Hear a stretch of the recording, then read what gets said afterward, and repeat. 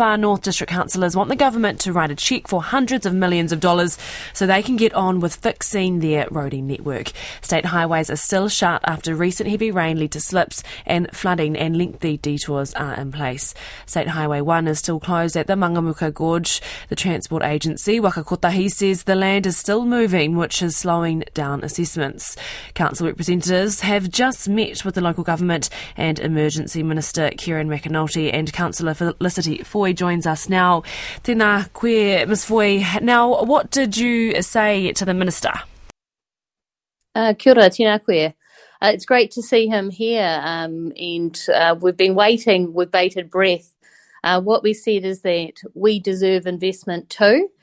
We have sweated our assets, our roading assets, for far too long and have failed capital bids due to diminishing budgets in a cost-constrained environment. So Northland shouldn't miss out. We don't need our speed limits reduced to 80. We need our roads fixed. And how did the Minister respond? He is currently in a helicopter flying over the Mangamuka Gorge to look at those concerns firsthand himself. And his expression is that resilience needs to be looked at, and that's his first consideration.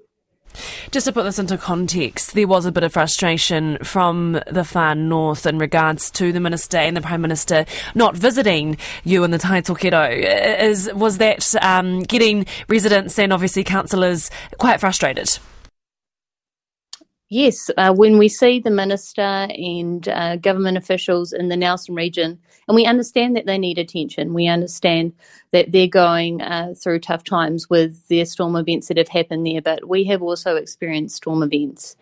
And I'm sure that from what they're going to see today, that they realise that this needs to be sorted, because the roads in Southland and Fiordland are fault-free, and where's the equity for Northland? We deserve a good standard of roading, and the government is seeing that firsthand today. And there's also been some concerns raised with Waka Kotahi. What are you needing from that agency? Waka Kotahi, they are constrained by the budgets provided to them from central government. I understand that. And their concern is delivering what they can do within the budgets made available to them through the Consolidated Fund from Roading. And what I can see from the way we're spending money on roads at the moment is that that money that could have been spent on roads is instead being spent on light rail, it's been spent on trams, and it's been spent on railways. And first and foremost, we need to get back to the basics and get our roads up to a minimum standard before we can look at those other modes. Well, kia ora for your time today. That is Far North District Councillor Felicity Foy. And Waka Kotahi says there is investment going from 460 million in the... apologies. I'm just trying to find my right back announce. Waka Kotahi says the full extent of the damage is still being assessed, and the agency is committed to ensuring the route is as resilient and dependable as possible.